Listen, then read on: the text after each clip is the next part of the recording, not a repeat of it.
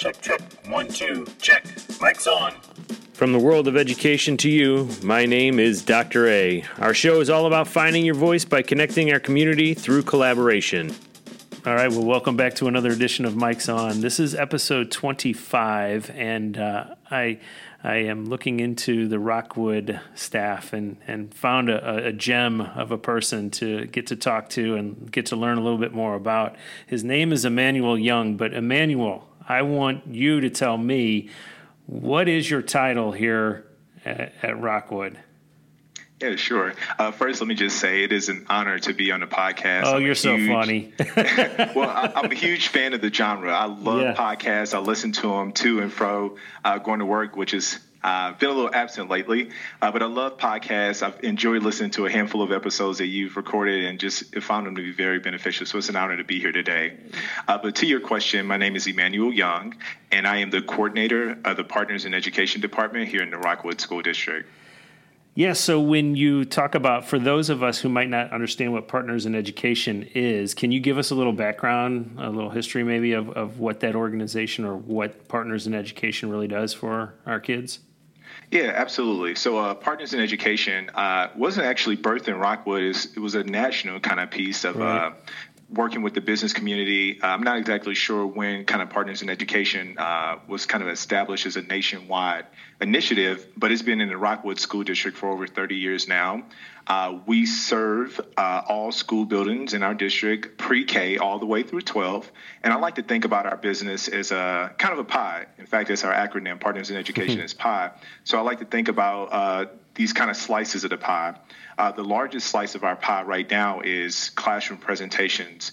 So basically, that's bringing in professional presenters to come into our schools and to share information with students rather. And the goal is to really help to support and enhance the curriculum. So a teacher may be teaching on a specialized topic and they want an expert to come in just to kind of share what it looks like in their profession or to maybe share a little bit more about the topic. That's when they would contact our department and we'd find someone who would fit the needs of the class and the curriculum, and we'd serve that classroom. So that's the biggest piece of our bucket, or biggest slice of our pie, rather, classroom presentations. We also do special events, and this is a large slice of the pie just because of the volume and how many students we serve. So with your school in particular, we do the 8th grade career conference, in which every single student gets an opportunity to speak with 4 professionals from career fields of their interest. So you may have a student that's interested in cosmetology, but also has an interest in biology. Well, we'll do our best to get them in front of a cosmetologist and then also someone that practices in the field of biology. And again, they get to pick 4 professionals. So that is one of our largest events. I think we see something close to 2,000 students, más o menos there. We also do an event for our now 3rd grade students called Missouri Heritage Days, which is a lot of fun. Those students, as a part of their social studies curriculum, get to learn about kind of the early days of Missouri history. We have professionals, actors come in and kind of reenact what it was like to be an early settler in the state of Missouri. And then we also have kind of a complimentary event for 8th grade students, which is our Civil War reenactment day. So that's the second slice of our pie. And then the third piece, I like to call our career readiness programs. So we have a career exploration program, which is open to high school students. They can go and shadow or explore a profession of their choice for a couple of hours, get to ask some questions, see what a day in the life is like. And it's a really fun event. We serve, about 10 to 15% of all high school juniors through their program on an annual basis. And then we have our internship program, which is Project Interface. And it's similar to career exploration, except it's over a course of a number of weeks. Students have to complete a minimum of 75 hours shadowing and working in a field of their choice. Students do on-site projects. They get an opportunity to interview professionals in the field. It's just really a great opportunity for students to test drive a career of their choice. Yeah, so are you heading into your 2nd year of doing this, or is this your 3rd now? I am. Cue the sound effects, the whistles and the applause. Yep. I just completed my first year in this role. And as of July, I guess 1st here, 2020, going into my second year. Yeah. So I have to ask because I feel like you and your personality coming in, it's like you came in right away and fit right in and knew.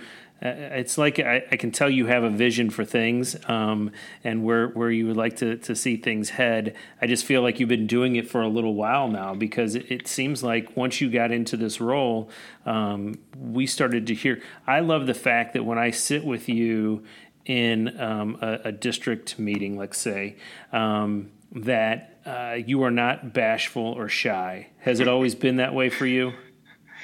I have to say, there's always been elements of my personality that have been like that. But I would say since my late high school, early college years, I've pretty much been this way.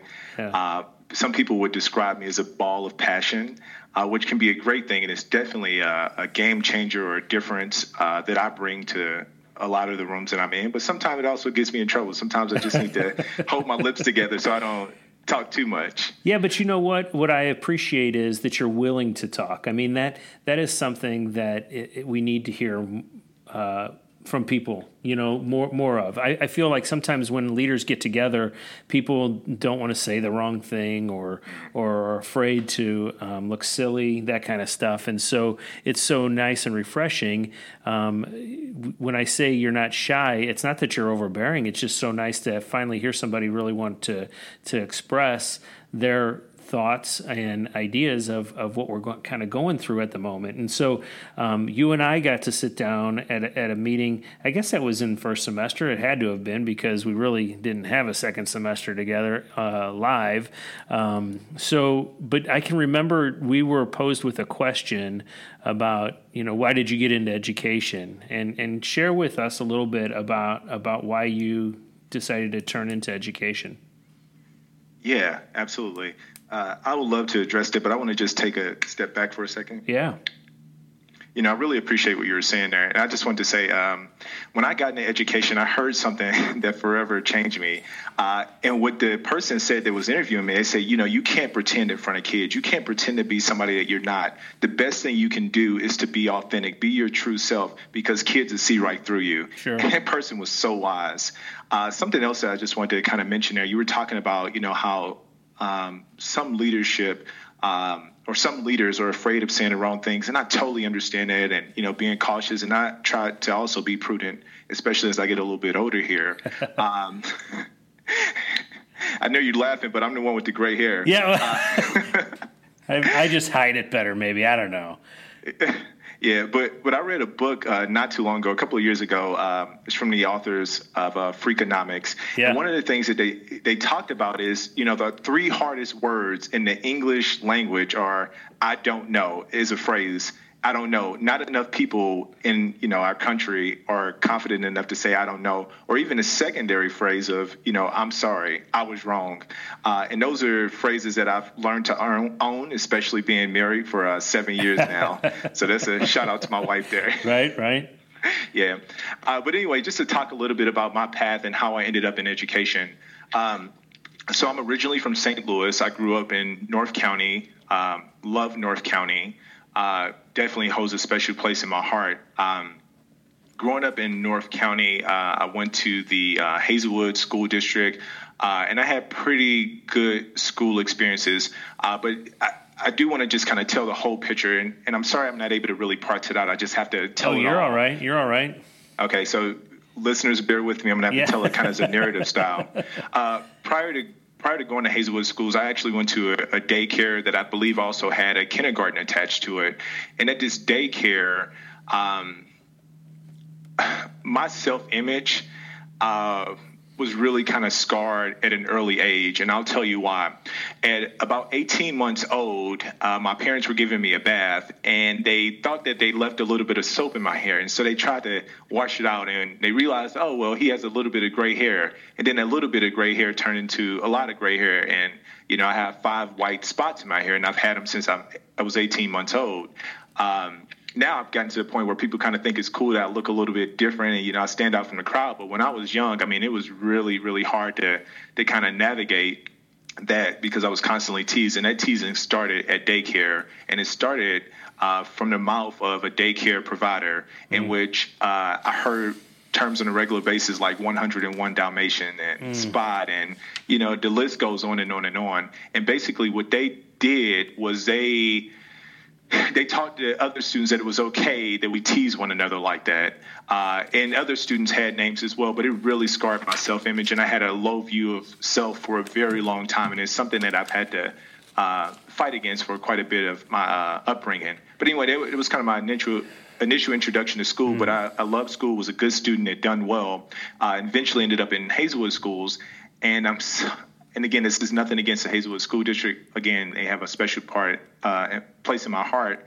But I heard the same type of commentary from an employee of the district within a couple of weeks of arriving. I was called Skunk, and that became kind of my nickname in front of the class. And again, I thought, from leaving the preschool experience that I kind of escaped that, but it just followed me into elementary school. So that was a very kind of tough part of my upbringing, constantly being, teased throughout school. And it got to a point, to be honest with you, where, that I started to kind of fight back, not necessarily with my words as much as, occasionally I would get in a fight. And I hate that was a part of my schooling, again, because I was someone that really enjoyed school, did well, was tracked in some of the advanced courses, as I got a little bit closer to middle school. But again, that was kind of my experience in school. It was constantly getting in trouble because I had to defend myself against students that were bullying me. And like I said, it really scarred me. I will kind of talk a little bit about the education path here in a second, but I want to talk about this bullying piece because, again, it's hard to separate this from my entire passion for being in education. Sure. But things really reached kind of a boiling point, I guess, when I was in middle school. In seventh grade, I had a dozen plus referrals for, well, actually, I got in trouble for talking. So it's natural that I kind of became a teacher where I had to get paid to get talk. So I should be honest about that. Hey, and I'm going to stop you for a second because I will say that's the first thing that I've been like, okay, I could see where he might get in trouble for talking, but the fighting thing, knowing you as much as I do know you or as little as I do, you seem like such a kind, gentle person. So to know that you had to get physical at times because you wanted to defend yourself is eye-opening for me. But I could see where the talking might get you in trouble. Yeah, and it still does. Okay. But yeah, so, I will be honest there and say that quite a few of those referrals were for talking in class. I had the occasional detention, or I should say not so occasional. Yeah, but right. But I definitely got in trouble there. But then I had, I got in a couple of fights. And those fights were, again, a result of bullying. Like, I was not the aggressor. I was the person kind of defending myself because people thought it was okay to bully me beyond just using words and actually to put their hands on me and to, make me seem like I was less than. And it really hurt, and it got to a point where I just had to defend myself and I had to fight back. It really reached a boiling point. Again, I wish that it didn't come to that and it wasn't my experience, but it is. And I think that, I've been able to use those stories to help other students. But anyway, in the 8th grade, there was a student who constantly bullied me every single day, and he was in my gym class. Now, something you also have to know about me outside of having the white spots, I was overweight, and I wanted to play football, but I was terribly uncoordinated. I was so uncoordinated that I couldn't even do jumping jacks. Like, my own parents had to kind of laugh when they saw me trying to dance. I mean, they loved me, but they laughed at me and with me, but I was terribly uncoordinated.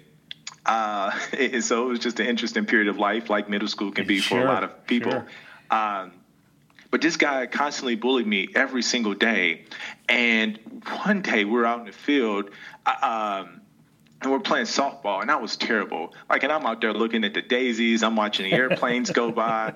And finally someone hits a ball out my way, and I totally miss it. And then when I throw the ball, it's all misguided. And it goes way out in the left. I'm like, oh man, I'm terrible. And the guys let me hear it. Well, we go back to the locker room and I'm getting undressed, and this guy, he just goes to the task on me. He's just ripping me apart, talking about my hair, talking about my athletic ability, just really tearing me apart just to get a rouse out of the rest of the class. And then he does something that I didn't expect, and I don't know what really provoked him to do it, because, again, he was kind of a tough guy, what maybe historically we'd call it tough, but he smacks me on the face, like, hard while I'm facing a locker, and I'm thinking, what? And, like, in that moment, I just lose it. Like, I'm already emotional. I'm already hurt because he's just tearing me apart in front of everybody else, and I can't really do anything to, defend myself. Everybody's laughing. He has the crowd.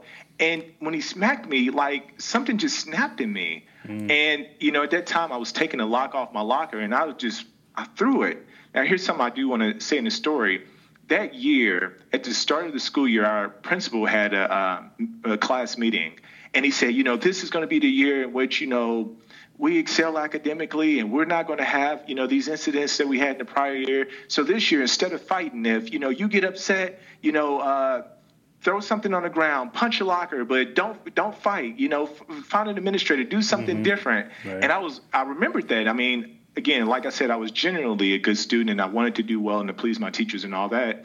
And so again, when I threw that lock, I threw it because I was angry and I was blowing off steam. Well, believe it or not, that lock hit him right in the head. And to this day, I don't know how that happened, being as uncoordinated as I was. And as soon as it happened, I was like, oh, my gosh, and I'm freaking out. I'm so sorry. Like, and I'm crying. I'm like a baby just sobbing. And, he attacked me back. And then by that point, he was restrained, and we both went to the office. I mean, and I'm just in tears. Like, I can't believe that this happened. And what ended up happening, to me at least, is that I got suspended for 10 or 15 days, which I felt was commensurate with the offense, whether it be an accident or not, at least at the time under those kind of current discipline policies. Sure. But then they took it a step further, and they suspended me for a longer time period, pending a hearing. And I guess somewhere along the way, I was out of school so long, my mom was like, no, we can't afford for him to fall behind, because it's a difference when students are trying to complete work remotely or barely getting it at all. And so, she enrolled me in a private school, and I guess we kind of lost track of the paperwork. But what ended up happening was that I got suspended for 180 days, a full school year. So I ended up going to a private school that year. And then we got a letter at some point that basically said that, I had been recommended to the Board of Education for expulsion. And I mean, again, I was young. I was in the 8th grade, matriculating in the 9th grade, and I was like, wow. I mean, and my parents were deeply, kind of hurt by that. Again, I was a good student, like without, trying, and this isn't a bragging point, I should have worked, but I mean, I was a B student, and if I was pushed hard enough, could have been an A student. But anyway, that was kind of my life-changing experience. I ended up, going back to Hazelwood schools, went to Hazelwood East High School, did a pretty good job in school. Didn't have any more incidences at all, no referrals. So I kind of turned my life around, I guess, from that point. And then I also had a different level of confidence. That year out of that environment and, out of school really changed me. I also, did some things for myself to kind of raise my view of self. And, again, in high school, people were a little bit more mature, and it just wasn't an issue. So that was kind of my traumatic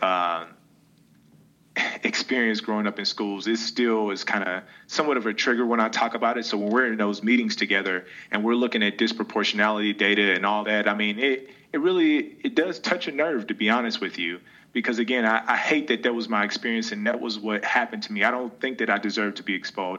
I wish that at some point, teachers were able to come to my aid, or some adult authority figure, but I don't know that people were looking at bullying and discipline that way back then. Right.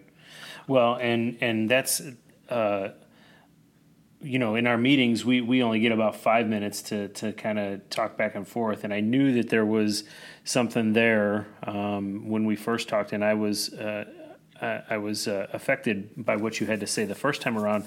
To know it of the deeper sense now, man, Emmanuel, it's so cool to see who you are today when I hear something like that's what you had to go through, and I don't know. I really respect you, and again, an even deeper admiration for who you are and what you bring to the table.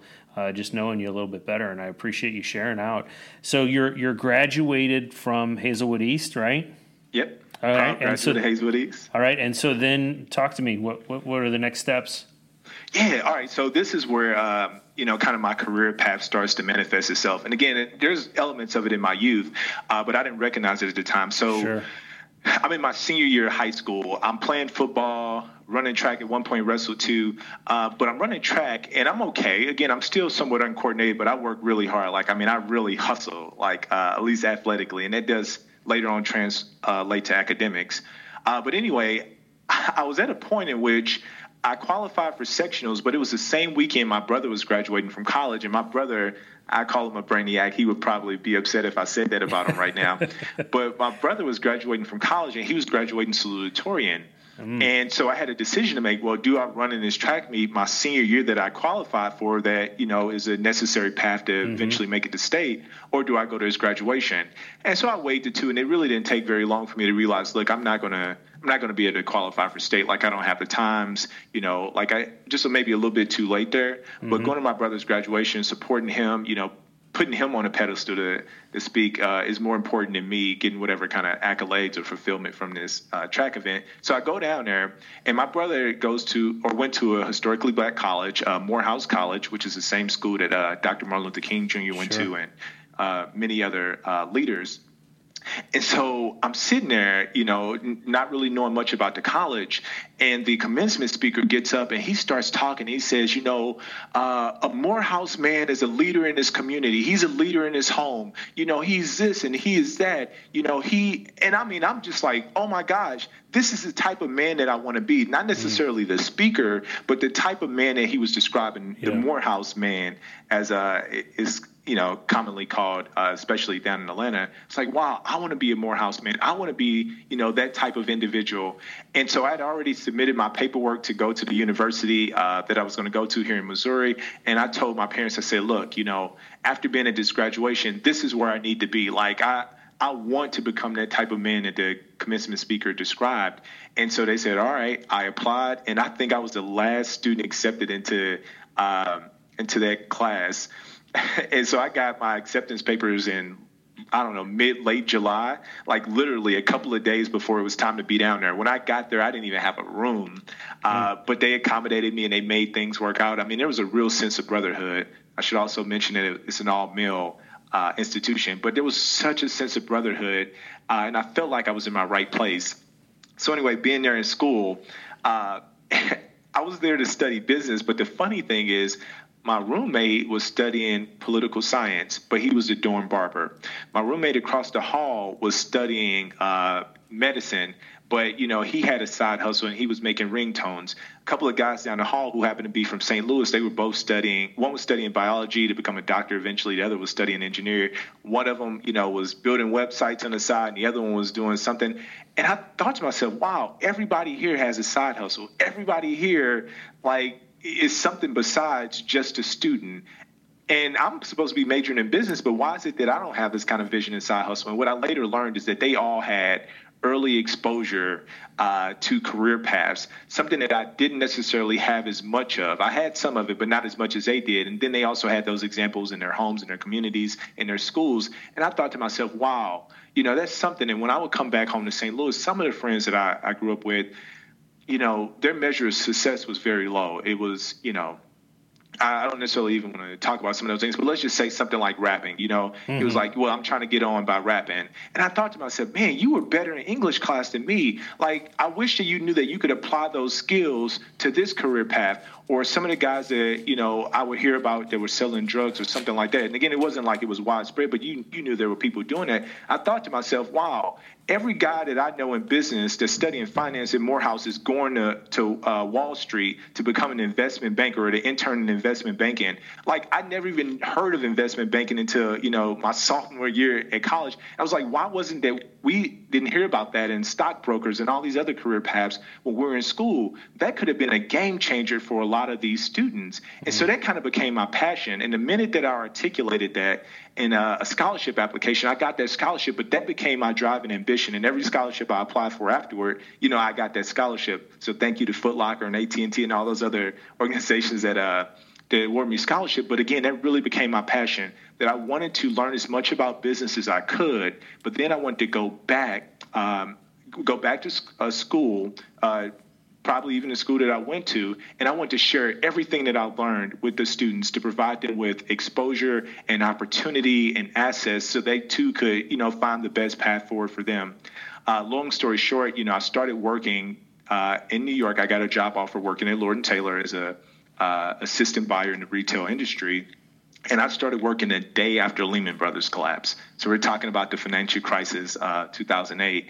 And I remember thinking every day, how long is this going to last? How long is this going to last? How long is this going to last? Mm-hmm. I love aspects of my job. It was so cool to be able to, buy clothes. I felt like I was on MTV, kind of living an MTV life, but there was still something tugging at me that I felt like I could do something more important with my life than buy clothes and make money for other people. That more important thing was teaching and helping other people to achieve success. Like, that was my passion. And I kind of had a connection point because when I was younger, again, this is that passion that's always been a part of the thread of who I am. When I was younger, kids would be like, why are you always telling us to do? Shut up, stop telling us what to do. You're like a little Martin Luther King or something. Why are you always trying to tell us what to do? And again, it still gets me in trouble today. But again, like I just genuinely wanted to help people and see them, better themselves. And so in early January 2009, I left the retail industry. I got into a program called the New York City Teaching Fellows, and the rest is pretty much history. I started teaching business education, and then along the way got exposed to kind of work-based learning and these career exposure opportunities. And it was everything that I wanted and thought I had to establish myself because I thought I needed to start my own entrepreneurship programs. I didn't realize that those things were already out there. And when I discovered them as a middle and then a high school teacher in New York City, it was like, this is perfect. I cannot wait to bring these things back to St. Louis. And here I am today. Okay, so now you do come back to St. Louis, but you don't come directly to Rockwood. Right. Where do you land when you get back to St. Louis? So I actually ended up in the Parkway School District teaching at Parkway West High School. And I'll be honest with you, Mike, I didn't know a whole lot about St. Louis schools, again, because I started my professional career in New York City. Right. And I didn't study education in undergrad or anything like that. I got my master's at the same time I was learning how to ride the bike, or at the same time I was learning how to teach. Mm-hmm. I only really knew about the handful of schools in North County and then maybe one or two outside. And so, when I was applying, I was basically applying for any opportunity because I knew wherever I went that I would be able to make an impact and I would be able to add value. And so when Parkway West landed up, I was like, oh, okay, there's this school, Parkway West. And then I started to research and was like, wow, this is a pretty good school. Yeah, so once you get there, you're there for a couple years, right? Yep, 4 years. 4 years. And, you were recognized for some things there, right? Yeah.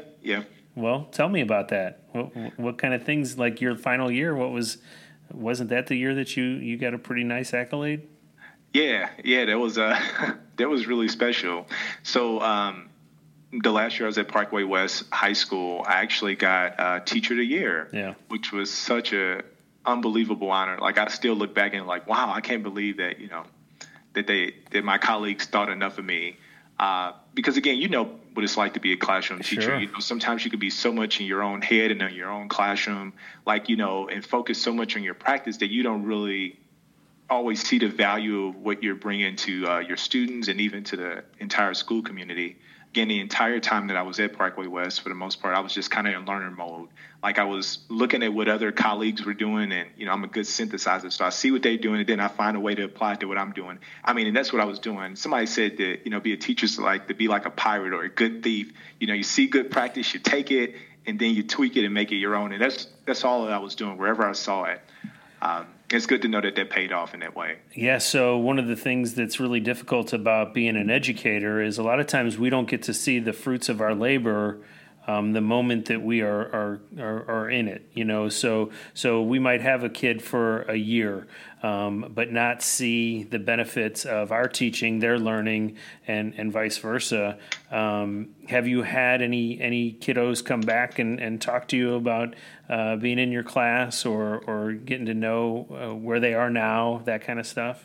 Yeah, and Mike, you're incredibly right about that. A lot of educators don't get the opportunity to see the fruit of their labors, but I've been incredibly fortunate and blessed where I've had dozens of students reach out.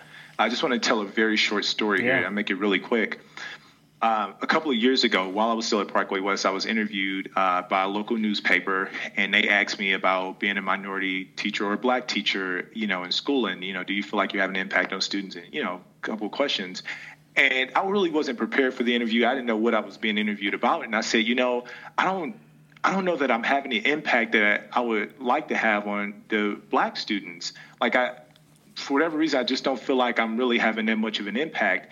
And, I've thought about that nearly every single day since then, because, again, I really wanted to make an impact. And I thought that there was a lot to be said about students seeing representation, teachers that look like them. Again, I had good relationships and all that. But, again, I just wasn't sure that I was making an impact. Well, it wasn't until, maybe a year later that I started getting all these emails and LinkedIn messages from, African-American students that I had taught back in New York City schools. And they were saying things like, Mr. Young, today I am a professional, chef. Today I'm a real estate agent. Today I'm a whatever. I mean, and the list goes on and on and on. I know you think that I wasn't listening when I was in your class, but I was listening. And I took those messages.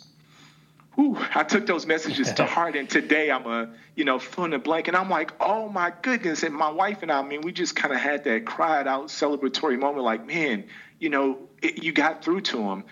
I was seeing immediate fruit in some students. And I think about it like planting. My wife's growing a garden in our backyard. Yeah. When you scatter the seed, sometimes that seed can sprout up really quickly, in some students, but others, it goes a little bit deeper and it takes a little bit more time for the plant to grow and for it to produce fruit. But you better believe that those roots are strong. Mm-hmm. And that's what I see in those students that I'm just now hearing back from. And I mean, it really is something good. I feel a high level of satisfaction about the time that I spent in the classroom, those 10 years. I miss teaching, but at the same time, I felt comfortable enough moving forward to broaden my reach and to be able to help more students. I feel like I really gave it all that I had, and it's really good to see, some of those seeds begin to bear root and to produce fruit. Yeah, so you talk about being in the classroom and how, 10 years being in the classroom is a drop in the bucket for some people. Some spend their whole lives, in the classroom. You and I both have stepped out of the classroom and still have something to do with education, obviously. But, now you are affecting quite a few more people than maybe you were, and not as directly, because now the decisions that you're making affect a greater community, Talk a little bit about the position you're in now and what it's been like for you. How many folks work for you? In your department? It's been so long. I know them all by name, but I think I have 15 employees. Okay, so you've got 15 people that you could call your own little classroom there, but then beyond that, you're working with every single school in our district on how you can bring services to them. What do you see your impact being now and then maybe in the future? And where does your career path take you? Do you have a vision for things? Or I know that's sometimes hard to talk about because people would think, he's not going to stay in this spot for very long. But I see big things for you, Emmanuel. I feel like, when I meet somebody of your caliber, I try to soak up as much as I can in the time that I get to be around you, because I can see you moving on and doing other things, and that's not a bad thing whatsoever. It's just, where do you see yourself as you continue down these paths? What's your vision for yourself in your career? Wow. I appreciate you saying that. I mean, it really means a lot. I will say that I'm the type of person that when I played sports, again, I was uncoordinated, but I worked really, really, really hard. Sure. And that eventually earned me some starting time and some clock time. But my coach said this about me. He said, Young, you only got 2 speeds, stop and go. And that really speaks to kind of who I am, personality-wise. Yeah. So I go all in. Right now, I'm laser focused on this work that I'm doing right now, and I'm trying to do the absolute best job that I can do in this role that I'm in. It was the same way when I was a teacher. I thought that I'd be a teacher, pretty much my entire career. Sure. I'm like, this is where I'm making the most impact. I'm on the front lines. But now my perspective has broadened through conversations with wonderful individuals such as yourself, people that can see things in me that I can't always see myself, which is why I think it's so important that every kid has a mentor or some form of champion. I know that's a familiar saying around these parts of Rockwood. But just to talk about my vision for kind of the PI department, my predecessor, Kim Litzaw, did a phenomenal job of building up this department and scaling it. Again, we serve, close to 22,000 students, population of Rockwood. She left so much good groundwork. What I've really done is I've been able to just kind of pick the ball up and then lay the tracks for kind of the path forward or the way forward. Part of that is just, kind of digital integration, improving the way that we do things to make it more efficient, to provide more transparency for schools and administrators and parents. But then also, I see as a huge growth area, kind of the career focus piece of our work.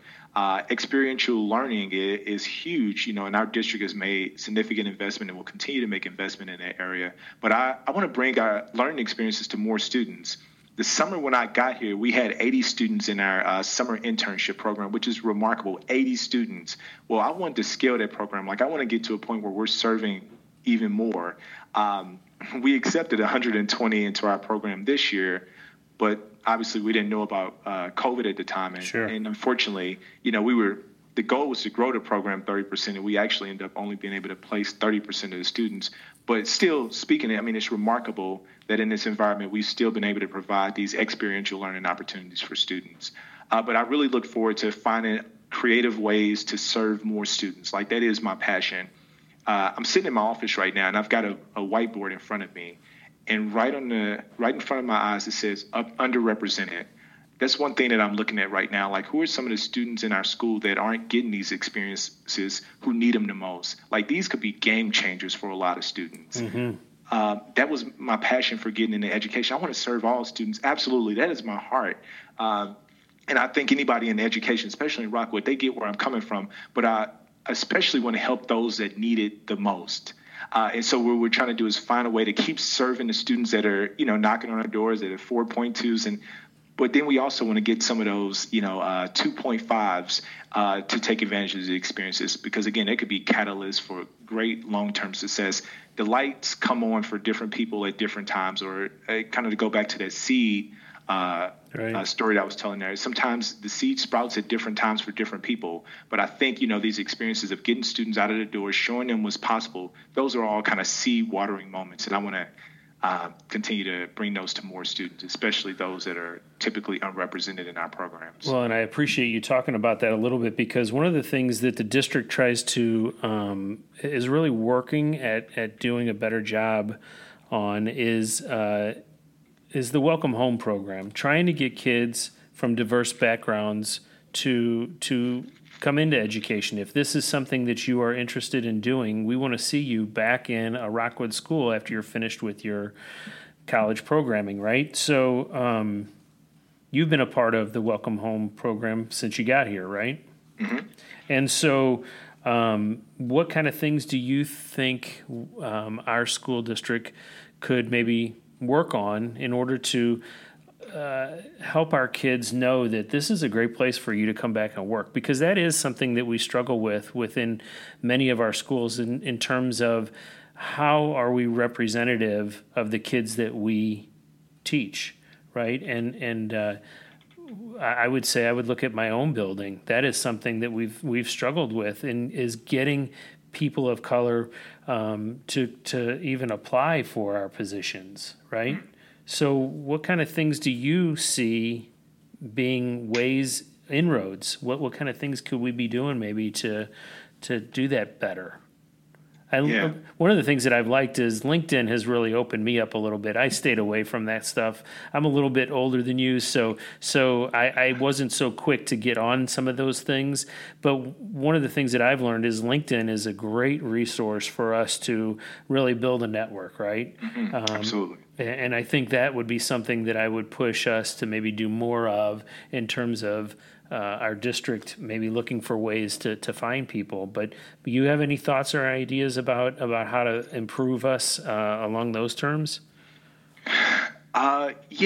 Just a couple of thoughts. And I also want to commend the school district, because I think that they are making great strides forward and have been really innovative and trying to increase kind of the pipeline for minority students. Right. But, one thing I'll say, and maybe this is kind of a selfish piece because this is what I do, but I think it's important that we tap into those students earlier in the pipeline. Like, we need to identify those students that maybe even be remotely interested in teaching, as early as middle school, and try to find a way to kind of fan that fire in the flames, if you will. Yep. And so, again, I see one of the ways that I personally can be involved with that is, again, through kind of the career conference and other opportunities just to expose those students. Again, they have teachers in front of them every day, but there's also something to be said about kind of the mirrors kind of philosophy. You can't be what you don't see. And so, in our schools, we don't have a lot of diversity. We don't have a lot of teachers of color in our schools. And I know, again, that's something our district is working hard to change. But it's important that, students of color see teachers of colors to see what's possible, and even to have some very candid conversation about how'd you get here? How'd you make it? Again, some of the challenges that our minority students face, are common challenges. And it's helpful when you can have that conversation with somebody else that can relate to, where you are, what you're going through, even if it isn't 100% the same. So again, I think one of the pieces is, increasing, representation in the classroom, and then providing opportunities for students to talk with those teachers. There are a couple other things kind of swirling around in my head here, but go ahead. I look forward to just, kind of seeing you in person again. I think the last time you and I actually saw each other was at the career conference, right? Yeah. And so it seems like forever ago. I know. Well, it was February, right? So wasn't it? I think so. Yeah, it was the winter. It was cold then. Yeah. So, but I know I have to be in a meeting tomorrow. I don't know if you're going to be in that one, but as we're looking to the fall here, we're in a different place altogether when we think about, my whole life, education has looked a certain way. We've pushed on the idea of more of an online experience and dabbled with it, but really, come March 13th this year, we had to flip a switch and try and bring all of our kids online, bring all of our families online, our teachers as well. I don't know if you saw just yesterday, but the county is saying yes, private and public schools can go ahead and open, but there needs to be social distancing and there needs to be masks required, that kind of thing. Do you have any thoughts about the changing role of education? Because the traditional setup that we've had, that you and I both have known probably throughout our school careers, it's not under fire. I don't want to say that, but it is definitely, there's a microscope on it right now, and looking at what can we do different that can make this better. You have any thoughts about, have you ever had to take an online course? Have you ever had so talk to me a little bit about your feelings about all this kind of stuff. Well, I'll just say about COVID in general, COVID-19 is an accelerator. Right. Things that people have been working on and would have taken years to roll out, all of a sudden, like you said, were forced up on us and we had to test it. So, there are a lot of naysayers and for good reason in a lot of cases that were hesitant to pivot to online and virtual instruction. But again, when we had no choice, we had to pilot it. We had to test it out. And I think that the school district has learned a lot of great things from this. And, I've sat in some of the meetings with Shelley and the curriculum team, and I know that they're working very hard to, address some of the challenges and to make it more equitable for all. But, you kind of look at education, and people have been saying for years, we still have this 100-year-old model of education. We need to change education. We need to flip this thing around. I mean, people have been talking about this for years, but progress has been very, very slow, at least, kind of widespread. I think the accelerator factor of COVID-19 is really provide the opportunity for school districts to become more innovative.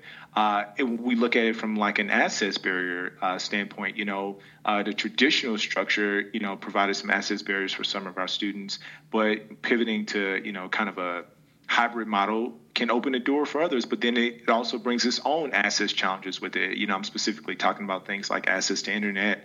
I'm actually in a grad school cohort with some folks from down south in Missouri, kind of the Bolivar area. And, they were telling me that some of their teachers have to camp outside of McDonald's in order to have access to Wi-Fi because they don't have it in their local communities. And I just thought to myself, my gosh, we're so resource rich we are. in Rockwood.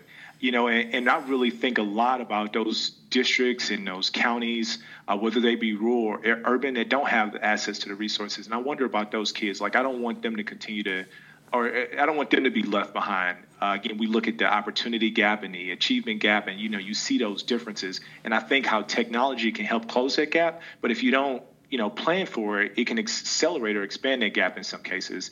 So, yeah, those are just some of the things I think about in terms of how do I feel about online learning. Me personally as a learner, and you can tell that I'm a social person, when I have a relationship with people, like, I really flourish. I like being around people.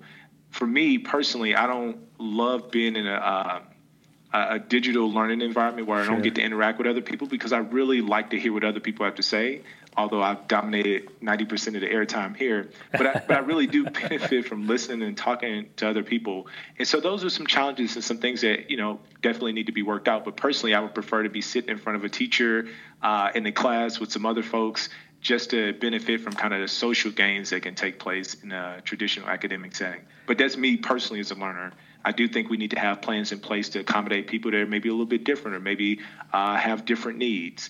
And I think that, again, our district is doing a pretty good job of trying to think through all those scenarios and how do we really serve all given the circumstances. Yeah, these next couple of weeks are really going to be telling as to where we're going to head with all of this. I am going to pivot just a little bit. I need to know a little bit more about you personally. You talked about your wife a little bit. You got some kids, though, too, right? Oh, yeah. I got a lot of them. Yeah? How many kids you got?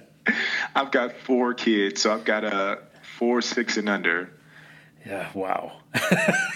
That's like all at once, huh? Oh yeah, it feels like it. Is it pretty hectic? Do you see? So your oldest is 6, you said? Yep. So you're really just now starting to get into education for your kids within the school years, right? Mm-hmm.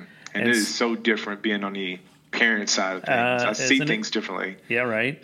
Well, and I think also being in education, that definitely is a different lens than most might have coming into a situation. But do any of the kids favor you in terms of looks or personality? All of them. They equally look like both my wife and I. Yeah. But personality, like, I see so much of me in each one of my kids, and it's a different piece of me in every kid. Right. So I see both the good, the bad, and the ugly, I guess is the best way to say it. My oldest son, when he was born and, he started to kind of develop his character and everything, I said, man, he's going to be a teacher. And he still may be, but he has an interest in science. He's so inquisitive and curious, always asking questions and always talking too, which is why I thought he'd be a good teacher. But I say, my goodness, I was just like you when I was a kid. And, my mom and dad, they look at him as like, oh my gosh, he's a chip off the old block. And, and all the other kids, again, in their own ways, they're like me as well. So it's just really fun and neat to see it come out in them. And then, so you mentioned mom and dad. How about siblings? You got any siblings? Yeah. So I have a brother who lives in California. I have a sister who lives in Florida, and they left me in the middle. So. Yeah. And then what's who's the oldest? Who's the middle? Who's the youngest? I'm the middle, so the middle's stuck in the middle. Yeah. My brother is the oldest, and my sister is the youngest. Oh boy, so she probably got all the. She was like a princess, right? She's so spoiled. Well, I could tell you're a little bit of a middle child because I am as well, and so that's why we connect so well. Exactly, because you got so much to say, but not everybody wants to hear it because they got their own thing going on. Hey, listen. So before we wrap up, any shout outs you want to give to anybody out there in the world? I always want to give a shout out to my wonderful, lovely, patient, kind wife, who's been my biggest cheerleader, who's believed in me, who's seen things in me since we've known each other that I didn't see in myself as things that I'm still coming to realize. I also like to give a shout out to, I I don't know. Hello, everybody. Yeah, well, it's crazy. You'll see there'll be people that you didn't realize would be listening are going to listen because I'll tag you in all this, and so you'll be able to share it out and see who would like to hear a little bit more from Emmanuel. But one of the things I just wanted to say to you is I just appreciate big time, first of all, you being here and giving me some time to learn a little bit more about you, because I truly do appreciate who you are, where you come from, what you bring to the table. I think you are a gem of a person, and I really, you just speak from the heart, and I really appreciate that, Emmanuel, because I think, if more of us could do that, we'd see good things happen all around us. And so I appreciate you being like that, you being open to sharing who you are, talking through some of the tough stuff. I think there's so much more that you and I could probably delve into, and maybe in time we can. I'd love to. Because I just think there's a lot of learning that needs to take place, and I know that there are people who are thirsting to understand and learn more. So thank you so much for being here today. Hey, my pleasure. Mike, I've got one burning question for you. Yeah. I was listening to a previous episode in which you said you and your wife get up at 4:30 a.m. and you take a walk. Yeah. Yeah, we do. What time do you go to bed at night? About 5:30. No, we would 4:30 is what we would do when things were more normal. When we had those schedules that we had to really stick to.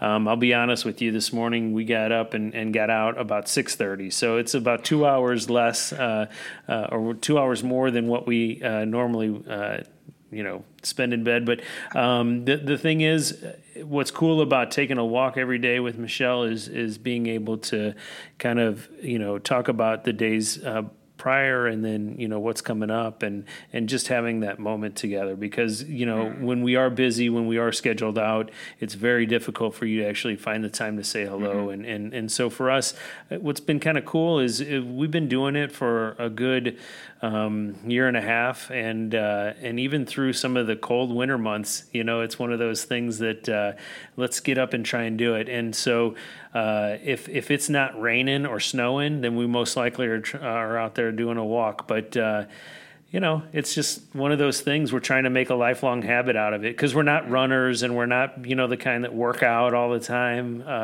That's not who we are. But the walk is always a good thing. So thanks for bringing it up. But again, thank you so much for being here, sir. I do appreciate who you are. I look forward to getting to know you more as the years progress. And I don't know if do you know what our outro is for the end of the show? I don't. So the name of the show is Mike's On. So when we finish up, we say, what do you think? Mike's on. Oh, Mike's off. There you go. So, Emmanuel, thank you so much, sir. Thank you, Mike. Have a great day. Hey, you too. Bye. Join us in the weeks to come as we learn and grow together.